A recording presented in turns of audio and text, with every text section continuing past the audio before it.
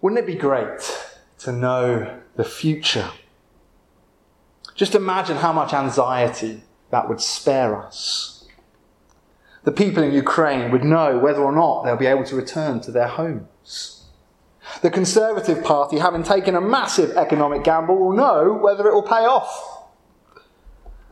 The refugees traipsing across Europe would know whether their journey was worthwhile, whether a better life really did await them. In times of trouble, it's often the uncertainty, the not knowing what is yet to come, that is the most distressing.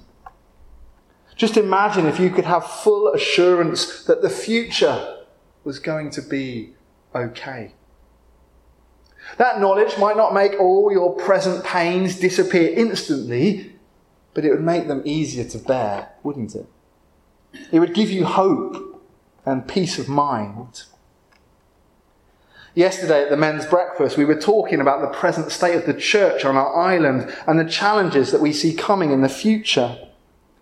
Our conversation would have been a much shorter and a much lighter one if we just had the assurance that in 100 years' time, followers of Jesus would be alive and well here on Isla. Knowing something of the future would comfort us, would help us to hold on. Just imagine how much more bearable games would be if Scotland fans knew that one day they would win the Six Nations again or qualify for the World Cup. It would make the present misery seem almost worthwhile.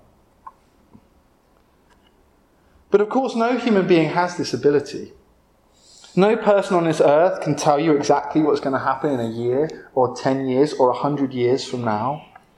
We cannot even predict accurately what's going to happen next week. This level of knowledge and power is simply beyond us. Even the average person on the street would agree that only a God of some form, some higher being, can reveal the mysteries of life. Our Bible reading today is on precisely this theme. It tells us that only God holds the future. Only the Lord knows it in full. And that was very good news for the oppressed people of Daniel's day. It told them that despite the destruction of their homeland and despite their present exile and slavery in Babylon, God still held the keys of history. In spite of present appearances, God remained in control. And in this chapter, verbs that relate to revealing, be that revealing a dream or revealing truth or revealing mystery or revealing the future, come over 30 times. The message to us is really clear. God reveals to his people exactly what they need to know to make it through life. And that is just as good news to us today as it was to the Jews 2,500 years ago. At the end of this chapter, when God has revealed something of the future to Nebuchadnezzar, the Babylonian king turns to Daniel and he says these words in verse 47. Surely your God is the God of gods and the Lord of kings and a revealer of mysteries. We will allow that dramatic statement to structure our thoughts for the next few moments. The first thing that Nebuchadnezzar said was that Daniel's God, the God of Israel and the Bible, is the God of gods. In other words, he is above and he is beyond any other object or idol that sets itself up as a god or claims to have divine power. In fact, our God is so far beyond them, he emphatically demonstrates that no other gods exist. There can only be one sovereign of the universe. The God we worship is the God of gods. Following anything else is a futile exercise.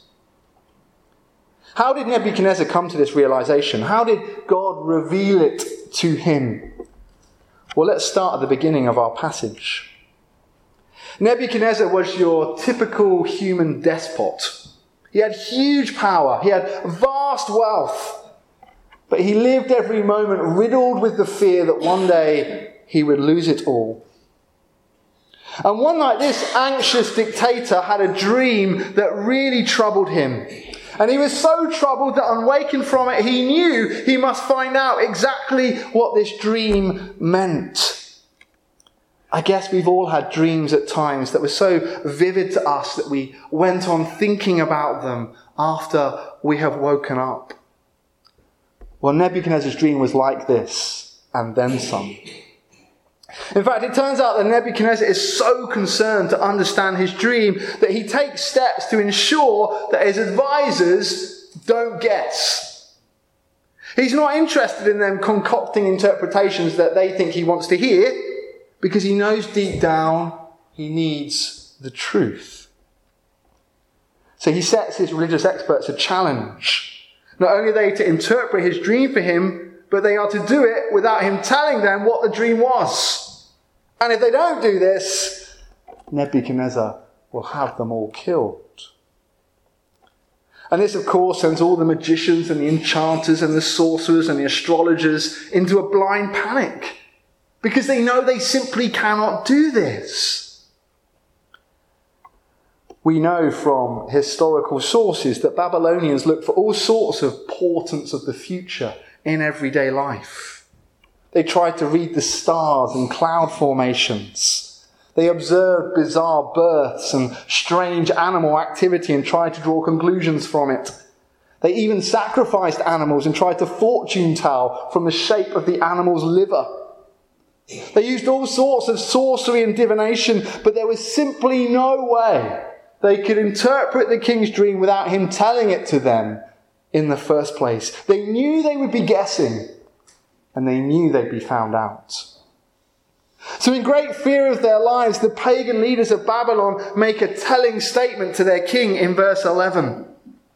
What the king asks is too difficult. No one can reveal it to the king except the gods, and they don't live among humans. Wow. What a statement that is. Can you hear the profound sense of futility in that statement? These pagan enchanters and astrologers are basically confessing that their whole belief system is like a religious cul-de-sac.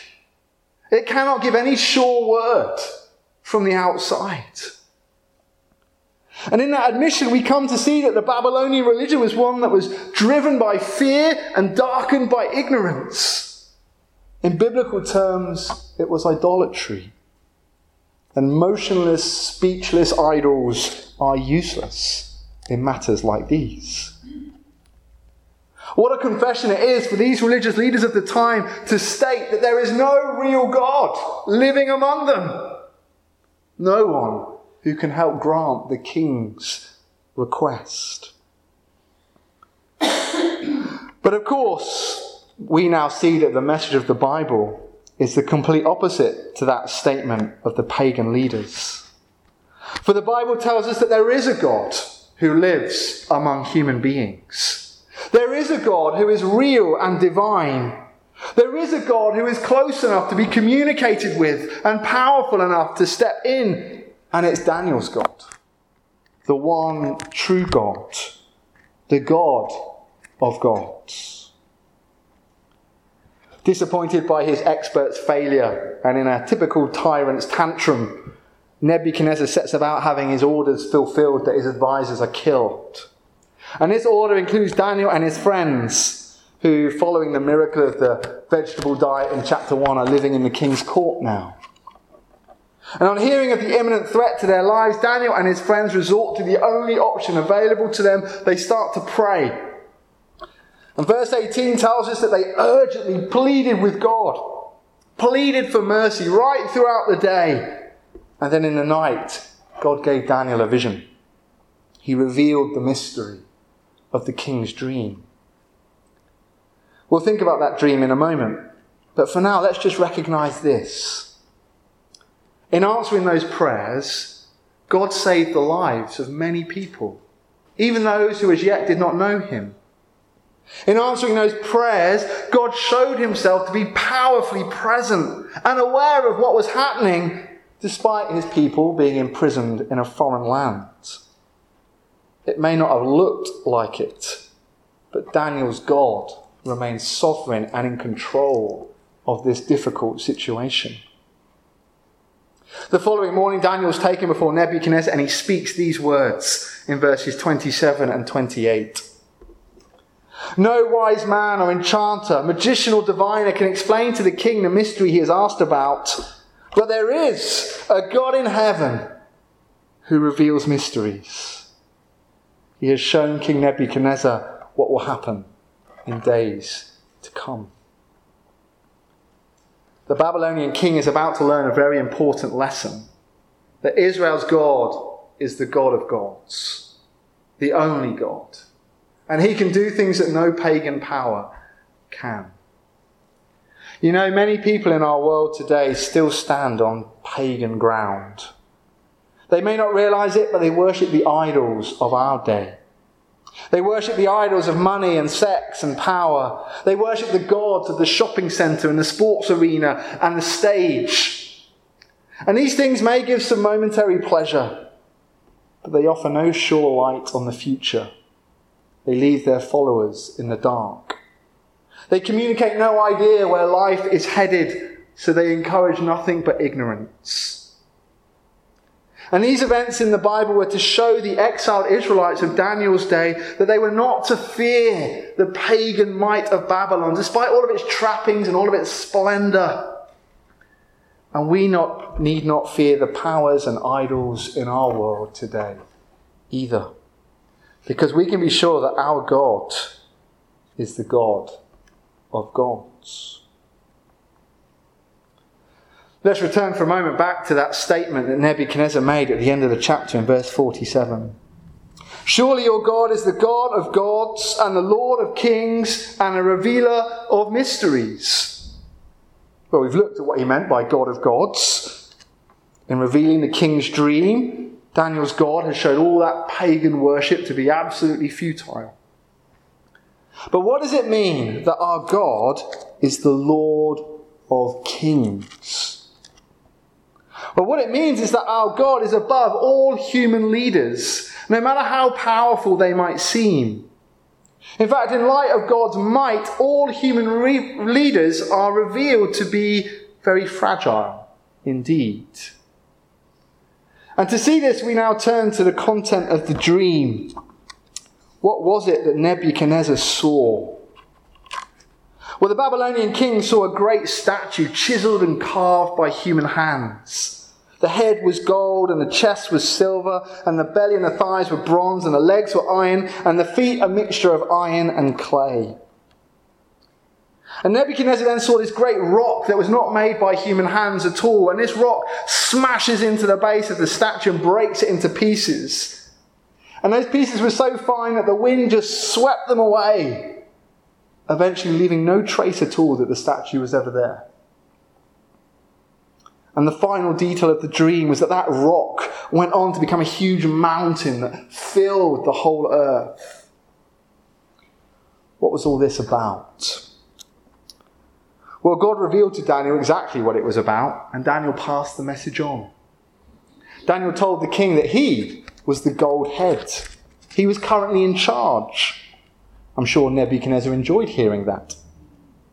But Daniel immediately made it clear that he was not king out of any special ability of his own. It was God who had given him his power. It was God who had allowed him to take up that position. What came next then must have shaken that paranoid tyrant to the core. Verse 39, after you, another kingdom will arise, inferior to yours. After you. No despot likes to hear those words. After you. Very quickly, Daniel tells the king that his kingdom will not last. It will soon be replaced. You see, it was God that gave him his power, and God can quickly take it away again. Nebuchadnezzar would only remain in position for as long as God deemed it necessary and beneficial. And after him would then come a whole series of kings and kingdoms, presidents and dictators, democracies and tyrannies. In other words, monarchies will come and go, and many of them will use great force and violence, but not one of them will ultimately stand before God.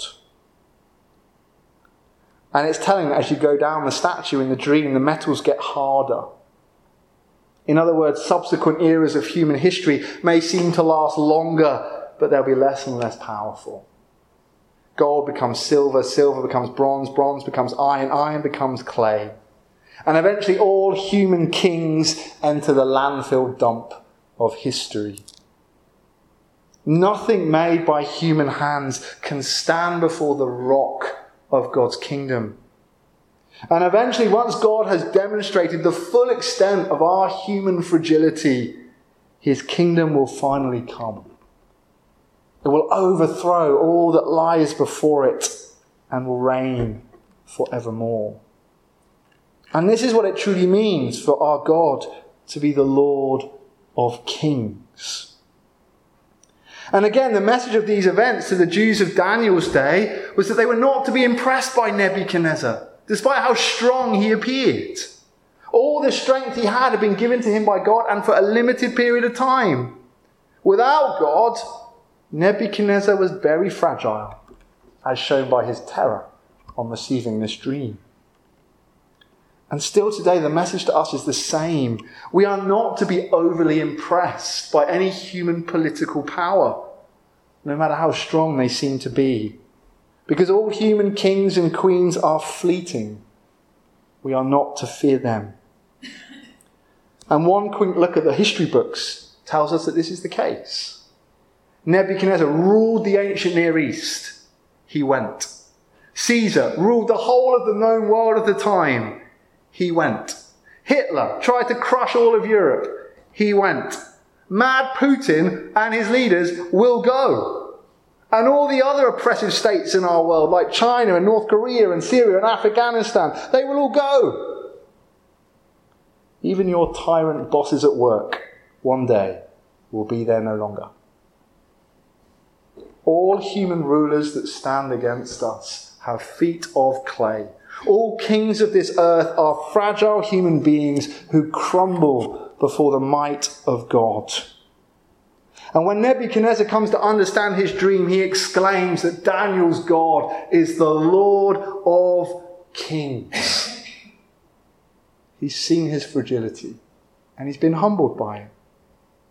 We, on the other hand, should be encouraged enough to place our full trust in God. To conclude our thoughts on this passage, let's return to the king's great statement one more time. What was it that he said? Surely your God is the God of gods and the Lord of kings and a revealer of mysteries. Well, we thought about the God of gods and the Lord of kings. Let's finish with this revealer of mysteries. The chapter ends with Nebuchadnezzar honouring Daniel and praising Daniel's God. On having his dream interpreted, he even goes on to give Daniel and his 3 friends a big promotion up the royal ranks. After all, why not? They've shown his other advisors to be completely useless. But this is still a deeply ironic scene. Here is the most powerful person in the pagan world lying prostrate before an exiled Jew. Here is a violent aggressor humbled before his captive. It is an extraordinary moment. And as we see this, chills of excitement and flames of hope should be arising in our hearts, because Daniel's our man. And Daniel's God is our God. And this great turnaround happens because God reveals a mystery to Daniel. A dream that no one else could know. A future that no one else could fathom or predict. And I want to finish by saying this. As we read on in the Bible, from the story of Daniel, our God goes on to reveal further mysteries. And the greatest mystery of all was how the Lord would finally defeat evil and death and sin. How God would finally restore his creation back to the state that he always intended. The greatest mystery was revealed in Jesus. He is the rock that smashes down the statue. Jesus defeated all the powers that stood against God at the cross and the empty tomb. It is through Jesus that God's kingdom will begin in full. And one day he'll return and he'll be king over everything forevermore. Truly our God holds the future. And of course we don't know or understand everything. We will never know exactly what's going to happen next week or how difficult circumstances in our lives will play out in the days ahead. But God has revealed enough for us to hold on to him through the toughest experiences of our lives. Because God has truly revealed that in the end, he wins. And he wins because he is the God of gods and the Lord of kings. He is the one true sovereign God, and he is in control. I don't know exactly what you're going through in your lives today, but may this great truth be revealed to the core of your being, that God loves you, he's got your back, and he's going to win. The future is his, and no one can stop him. And if you put your faith in Jesus, the King of Kings, then you know enough of the future to always have hope. Because one day you'll see him face to face, and you'll be with him forevermore. May this good news inspire us all to keep living for God in our exile today.